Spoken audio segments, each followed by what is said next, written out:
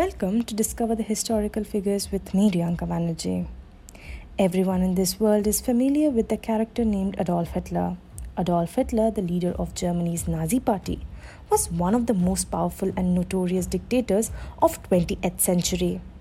Germany's invasion to Poland in 1933 led to the outbreak of World War II, and by 1941, Nazi forces had occupied much of Europe.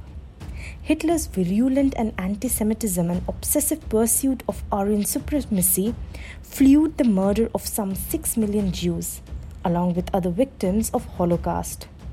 After tide of war turned against him, Hitler committed suicide in Berlin bunker in April 1945.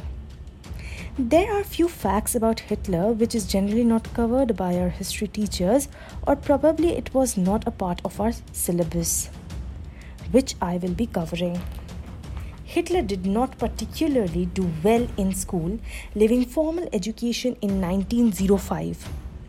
He was unable to settle into a regular job. Hitler wished to become an artist, but he was rejected from the art school more than once.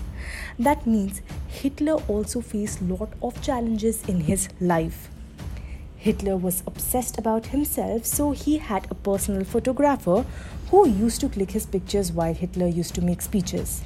Hitler was gassed in 1918 and he temporarily lost his eyesight. Hitler loved Disney and he loved King Kong because of its special effects. That means Hitler was child from heart.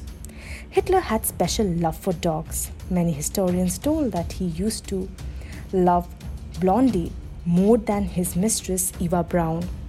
When Hitler decided to kill himself using the cyanide capsule, he wanted to check its effectiveness. For this, he first tested it on his dog, Blondie, and the dog died as a result. Hitler was a vegetarian. He employed food tasters who would taste his food. Hitler poisoned Eva Braun with the cyanide tablet.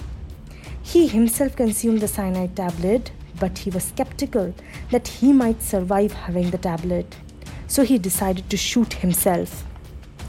Hitler's defeat marked the end of Germany's dominance in European history. So, we have come to an end to this podcast episode. For more such episodes, stay tuned because history has lots of mystery.